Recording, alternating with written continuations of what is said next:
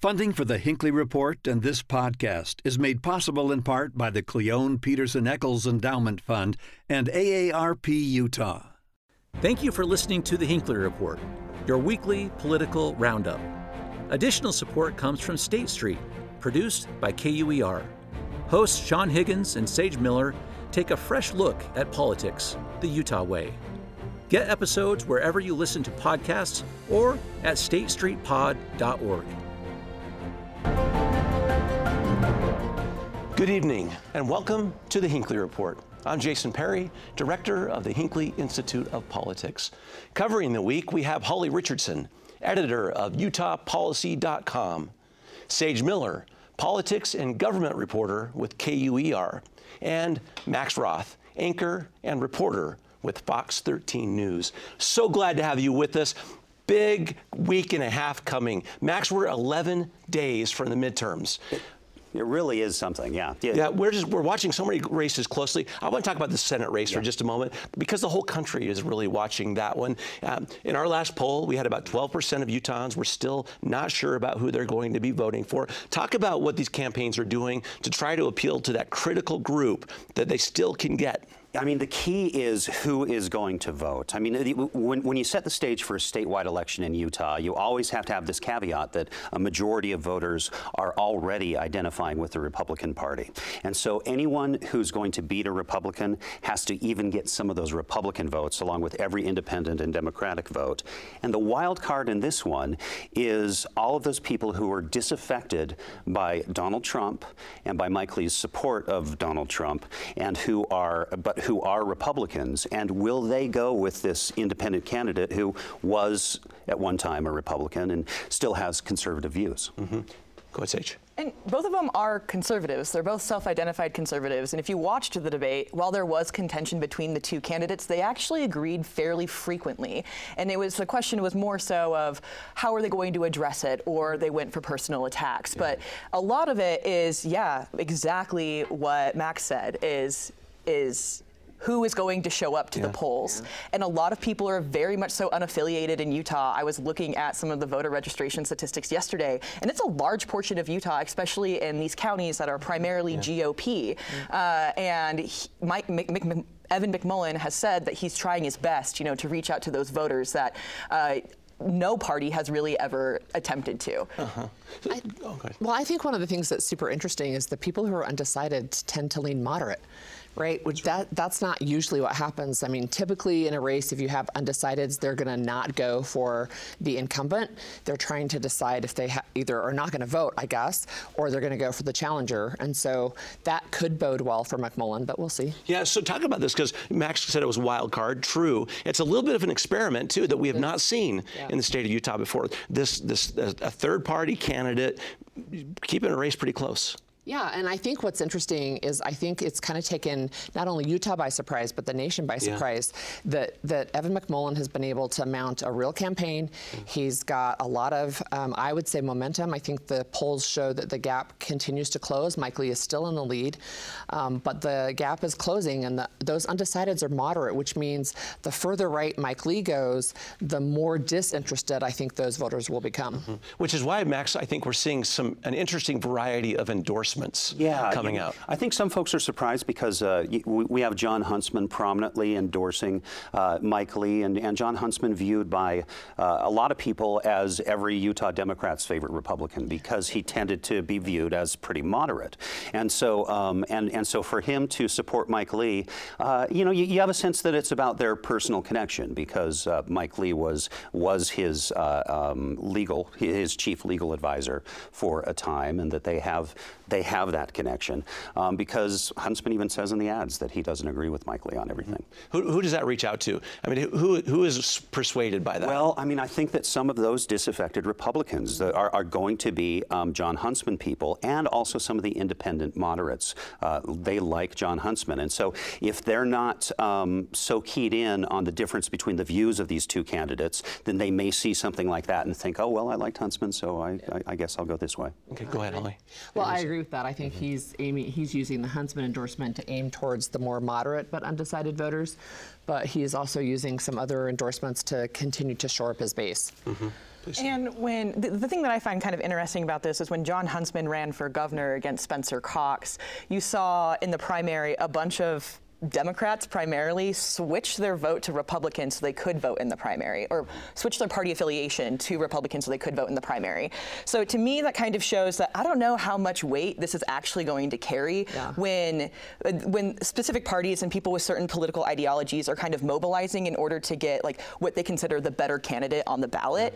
And so even I don't know if this is going to actually appeal to moderate or undecided voters. You know, a couple of things that kind of are battling in my mind over this race. One is campaign signs, yard signs, and the other is young people. And the reason I bring them both up is because I live in an area that tends to be more Republican.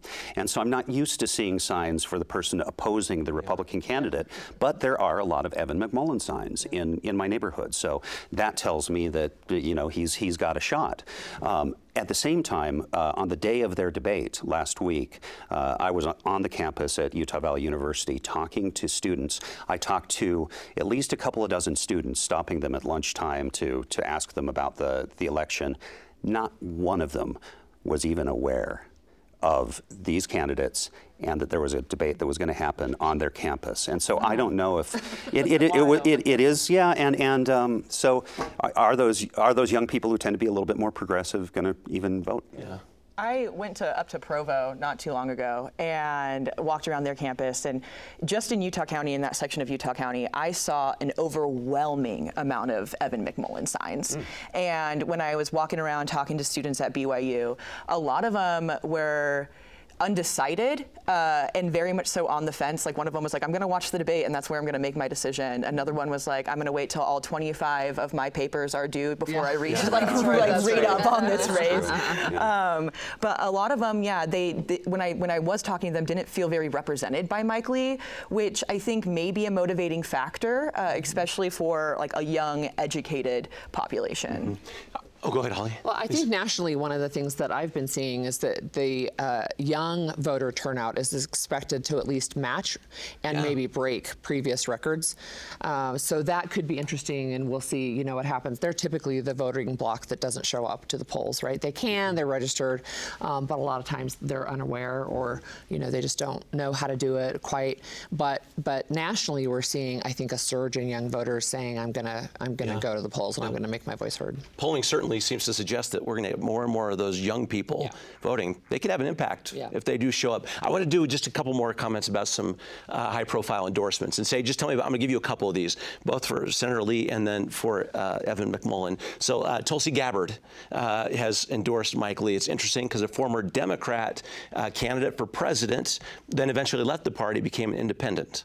Yeah, I don't know how much Tulsi Gabbard's endorsement really matters to the people of Utah. There wasn't a very large percentage of individuals who voted for Tulsi Gabbard in the primary presidential election. So, I mean, I think it's good. I'm happy that he has like that motivating support behind him, but I don't know how much that's going to influence or impact the Utah voter turnout. I just wonder, I mean, she's kind of a wild card in politics. I don't know what kind of following she really has, and I wonder what kind of conversations happened within the campaign as to about that endorsement, and whether they were really going to embrace it. And you know what I think is so interesting to me about her endorsement is that we have a congressman who is a previous Democrat, but he has that held against him, John Curtis, and now he's a Republican. So Tulsi is no longer a Democrat. She has not formally affiliated with the Republican Party, but she is now the Republican Party darling. So like, what is going on right here? But it's so close to the election, I'm not sure how much difference it's going to make. So Max, just a couple more I want to talk about here, just on the Evan McMullin side. Mark Hamill's in town, Michael Steele, Adam Kinzinger.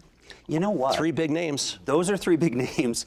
The big name of those 3 is Mark Hamill. It's weird. It's weird that Luke Skywalker walked into this race, and it was it's a wild card. Vote, right? Exactly, because who is going to get the eyes on a candidate who is not, who those people who wouldn't normally be paying attention to politics. It's, you're going to get your Star Wars. He's got the Force behind him, I guess. Right. But that's going to be seen on YouTube, and kids will like that.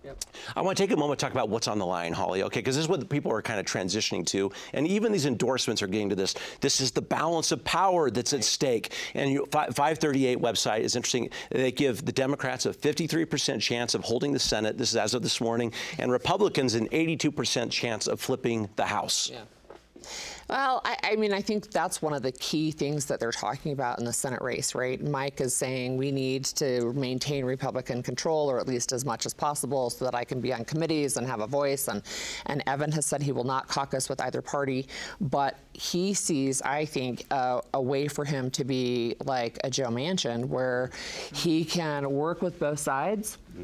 And if you have a very, very tight Senate again, 50-50 or 49-51, he could be very influential. Oh, yeah. Even without committee assignments. Even without committee assignments, right? And then if you have a House that has flipped Republican, and you have a Senate that is Democrat controlled, and you have a president that's Democrat, you have to start to see some work together, or we just stay in gridlock, right? So can Utah punch above its weight by sending an unaffiliated senator? Maybe. That could be. It's an interesting discussion for sure. I think it would put Utah on the map, right? I think it already has. Yeah, it already has. But I think that if Evan McMullin is going to be elected, if he wins this race, I think that does put a lot of eyes on Utah when it comes to those gridlock situations, when it comes to the one deciding vote. Right. A very kind of like Kristen Sinema, who at one point in her life was a pretty strong left-leaning Democrat, who has then become more moderate, and a lot of eyes have been on Arizona because of decisions that she needs to make. It could be the most important endorsement is the non-endorsement of Mitt Romney, because one of the points that Evan McMullin made that had some substance in that debate, because there was a lot of just attacking each other in there, but one of the points that he made distinguishing him was that he and Mitt Romney would be Mitt Romney's at that negotiating table. He's one of those Republicans who can go either way. And if McMullin's there too, then that there is some clout there. So, Max, what do you make of this Fox invitation for another debate between these two candidates? Well, first of all, I think they probably saw the first debate and saw how they went at each other and thought, oh, well, that's pretty good TV. Let's get some of that. McMullin, clearly, he is at a deficit in this race. He's the one who needs the attention. He's the one who needs to claw some of those voters away from the Republican candidate. And so it's more to his advantage to accept that invitation than to Lee's. Lee, it might come back to bite him, but Lee can play a prevent defense because he's ahead. I want to talk about this experiment a bit, but this third-party candidate, because we had a student that submitted a question about this very issue. And Saige, I'd love to have you listen to this and give a comment to this student that's asking this question. Hi, my name is Elise Ellsworth, and I'm a student at the University of Utah. This morning on my way to school, I heard a radio ad against Evan McMullin. I've noticed many ads on the radio and TV discrediting third-party candidate Evan McMullin, but not many ads explaining why we should vote for any particular candidate. It seems to me like a lot of money is going into discrediting opponents rather than focusing on what the candidate plans to do for us. So my question to you is if a third-party candidate has a chance of winning here in Utah. First and foremost, thank you for listening to the radio. Yeah, yes. I'm a big fan of the radio. And second, I think that any candidate has a chance, but it's just so hard to be an incumbent.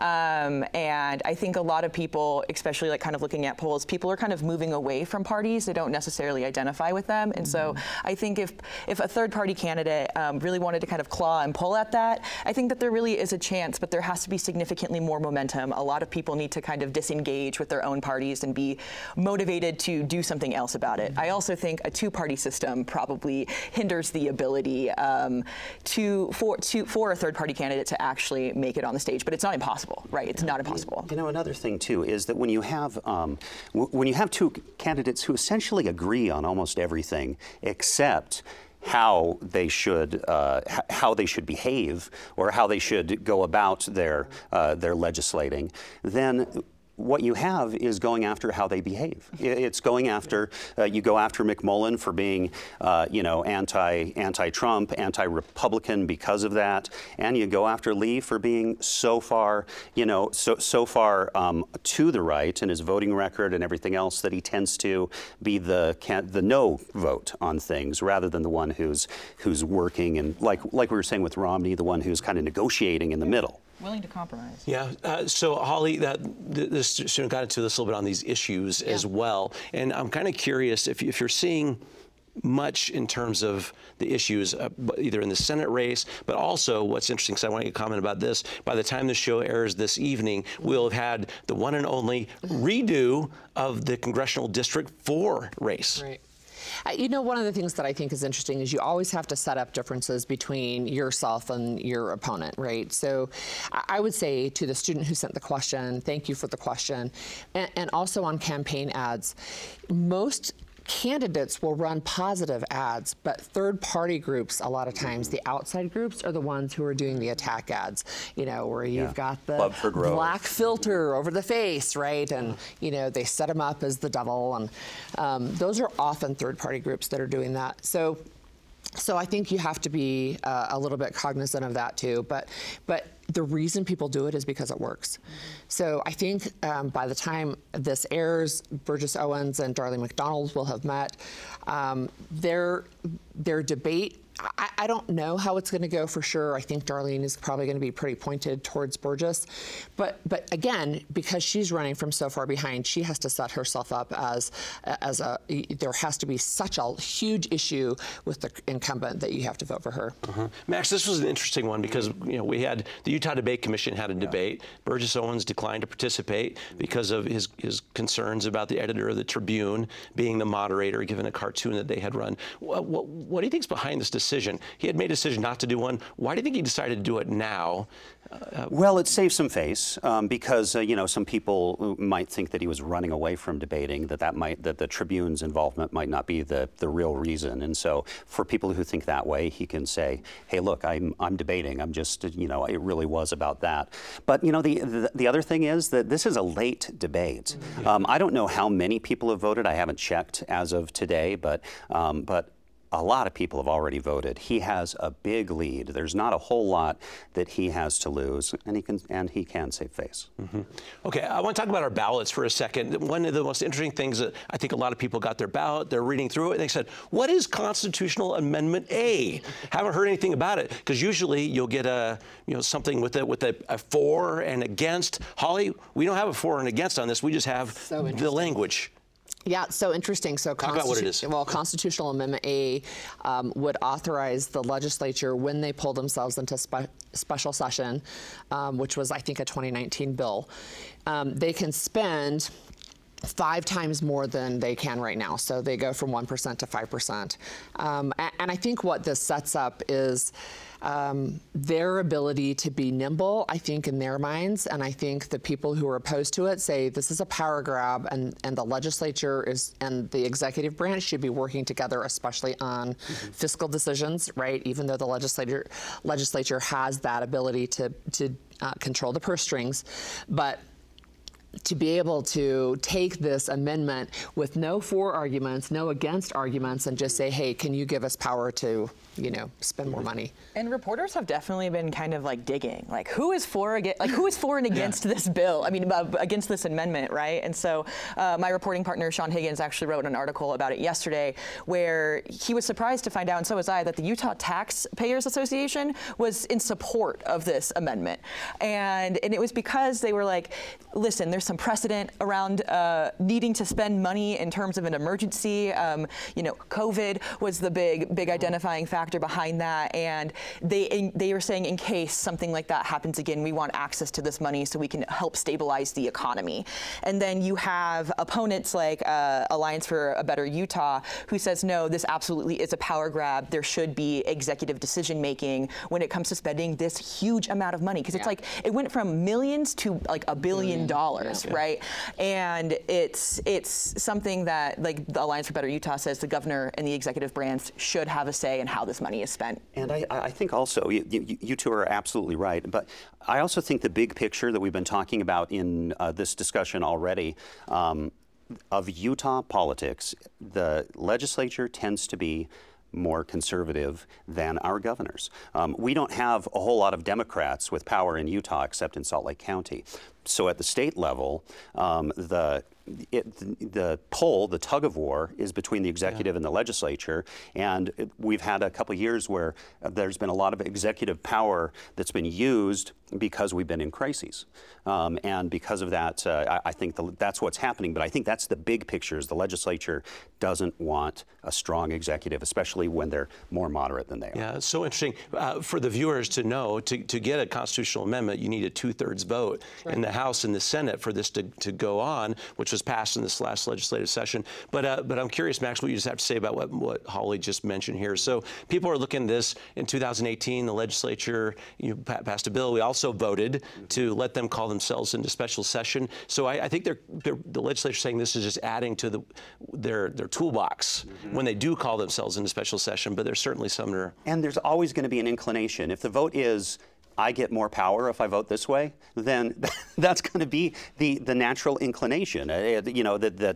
We know what we're doing, and we need more say, and so 2/3 of them vote that way. The thing that was very fascinating about that vote to even get this on the ballot, this runaround, was that very conservative people of the Utah legislature voted against it.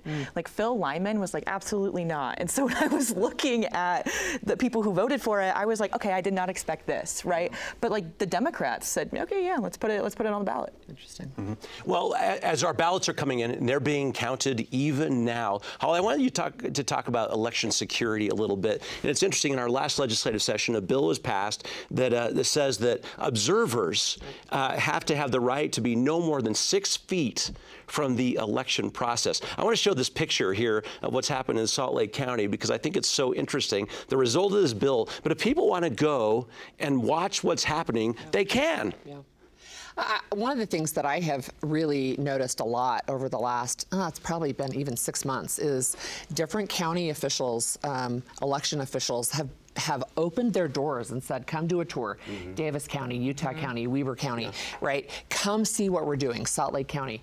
Come even try your signature and see if we can match it, those types of things. I think because there's some concern about election integrity, even though most people in Utah think our elections are safe, the vast majority actually, and most people are going to vote by mail. We've been doing it for years now, right? So just in case there might be an issue, they really have been forthcoming and saying these are all of the measures that we've taken to make sure your ballot is not only secure but also counted. And it would be fantastic if people go to observe, because I've been to observe these things. I also should warn them, it's going to be pretty dull. It's pretty boring. You walk into that room, and it's a whole bunch of nice men and women who are just sitting down and checking their ballots, and it's it's all very quiet. So it's pretty boring. So Max, as we are talking about election security here, we've got the yellow brick road. People can go watch if they would like. It's a big discussion around the country, but in Utah, it's clear from our polling that Utahns, by a very far majority, completely believe that their votes are going to be counted and not tampered with. It was something like 82%, I think. I'm trying to remember what the number was in the poll, but it was 89% confidence. 89%. Okay. Yeah, that's quite a high number. That does mean that 11% of people think that votes might be tampered with, and when you talk about what's happening in our society and the anger that we see, that's still a lot of people. I mean, you have a state with 3 million people. I'm not going to do the math in my head, but it's hundreds of thousands of people. Yeah, it's so important, and we have the mail-in ballots. Just for our viewers to know, November 7th is the final day to get them postmarked, although, of course, you can drop them off at the polling sites all the way up until 8 p.m. on November 8th. I want to talk about a couple of the issues that are driving people, but one was interesting this week because it gets right to our students, and our governor, Spencer Cox, Hawley, was here in the very studio where we are, and talked about something he wants to do in this this next legislative session that really coincides with the executive order from President Biden eliminating a significant portion of student loan debt. I want to read what he said, telling how this plays, okay? Governor Cox, but being the best of a broken system isn't helping anybody. You know what would help people? A tuition freeze. We should not increase tuition next year. So if you're looking for a headline or something to write, that's something I will be proposing, a tuition freeze. Talk about that. Well, I'm a recent graduate, actually, yes, so indeed. I've been paying tuition, or at least certainly in that world. So I think who that plays to are the people who are incurring student loan debt right now, right? Students who feel like that's their only option to get an education or higher education. Does it play well with the higher ed community? Probably not so much, right? But I think those are policy issues, right, that need some discussion. I think the overall, speaking of overall issues that we've looked at in higher ed, is that the cost for students has increased at a rate that the wages have not kept up with. So students used to be able to have a part-time job, go to school, pay tuition, not go into debt. You can't do that anymore. It's just too much. Tuition inflation has been out of control for years, and it is a real problem. I don't know about the freeze. I mean, I do have a Utah College student living in my house right now, so tuition is something that impacts my budget. Holly, I know you have kids that are that age as well, along with your own schooling. But at the same time, we have Utah is in a pretty good place. Our colleges aren't as expensive as they are in some other states. Yeah. I think it's interesting. I was talking to an economics professor at the University of Utah when the student loan debt forgiveness went through. And I was like, so what's the underlying problem here? He's like, the way the higher ed is structured. That's kind of the fundamental root cause problem, is higher ed's going to get this money from student loans no matter what. So freezing them might kind of juggle it, but people are still going to take out loans. And the higher ed institutions are still going to get that money. And so that was something that was kind of fascinating to me. But additionally, I understand that we raise tuition, but a freeze is still going to have people take out loans. Like those loans are still going to have to be withdrawn. People are still going to have to pay them back. And so even if there were a freeze, it's still very unattainable for a person working. I mean, when I was in college, I worked 4 jobs plus going to school full time so I could pay it, right? And I still have debt. That's going to have to be the last comment. So insightful this evening. Thank you. Thank you for listening to the Hinckley Report. If you enjoy this podcast and want to help more people find out about it, please rate it and leave us a positive review.